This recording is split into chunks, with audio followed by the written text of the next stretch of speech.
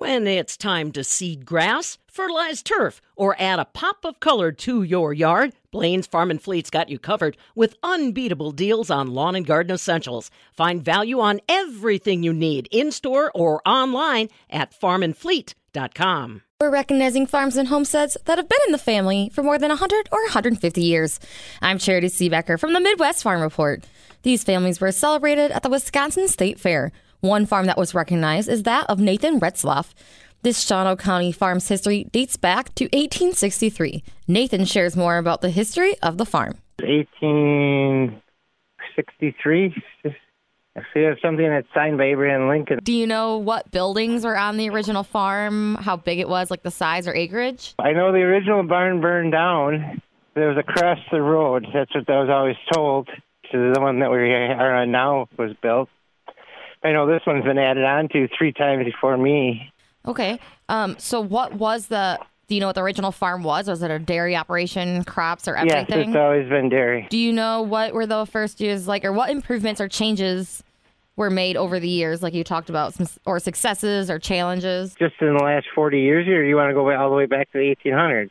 As far back as you can go or would like to go? I know the original barn was just hen stalls and a horse area, and then they added on twice after that, and then 2013, we took it over and we put up the big freestall barns and the parlor. But, I mean, when I was little, we did everything with a wheelbarrow, and now you do everything with a skid steer. How was the farm passed on from generations to generations? There's always been one male Retzloff to take it over, I guess. Everybody's lived in the same house. Can you share what some of your favorite memories on the farm are? I'm trying to think of something that stands out, but nothing really stands out. It's just normal day chores. I can remember we got the first John Deere tractor.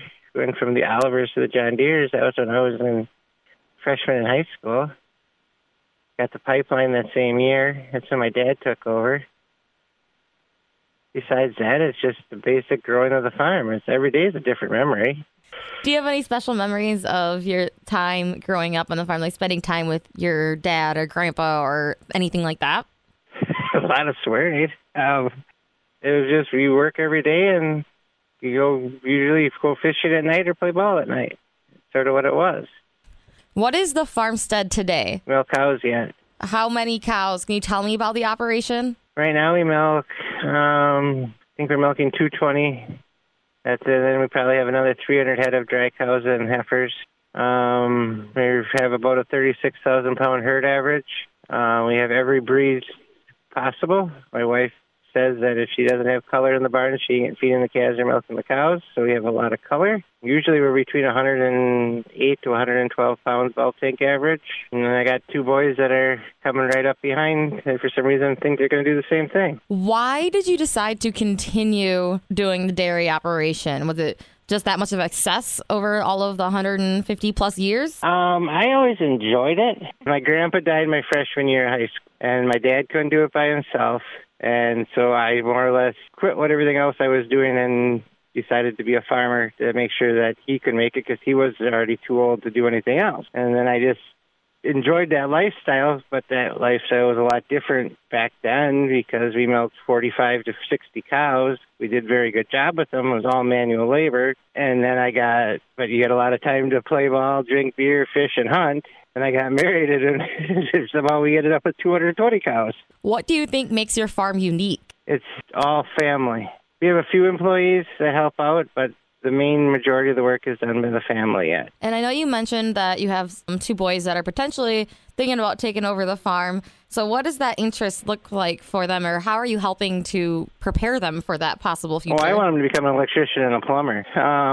But it's when you do it every day your whole life, I guess you don't know how to do anything else. Working 7 days a week is the normal thing for them already, and they're 9 and 12. So that's just what they know. I mean, going to something else, I'm assuming it would be the same as what it was for me, that it wasn't normal. Is there anything else that you would like to add about your farm or the history or being recognized? I know that it means a lot more to everybody else. There's a lot of people that think it's a great big deal. I guess to me, like I said, it's what I grew up doing. So that's just what I do. Nathan Retzlaff tells the story of his family farm in Shawano County. You can listen to more of these century and sesquicentennial farm stories at MidwestFarmReport.com. These stories are brought to you courtesy of Compeer Financial. From the Midwest Farm Report, I'm Charity Seebecker.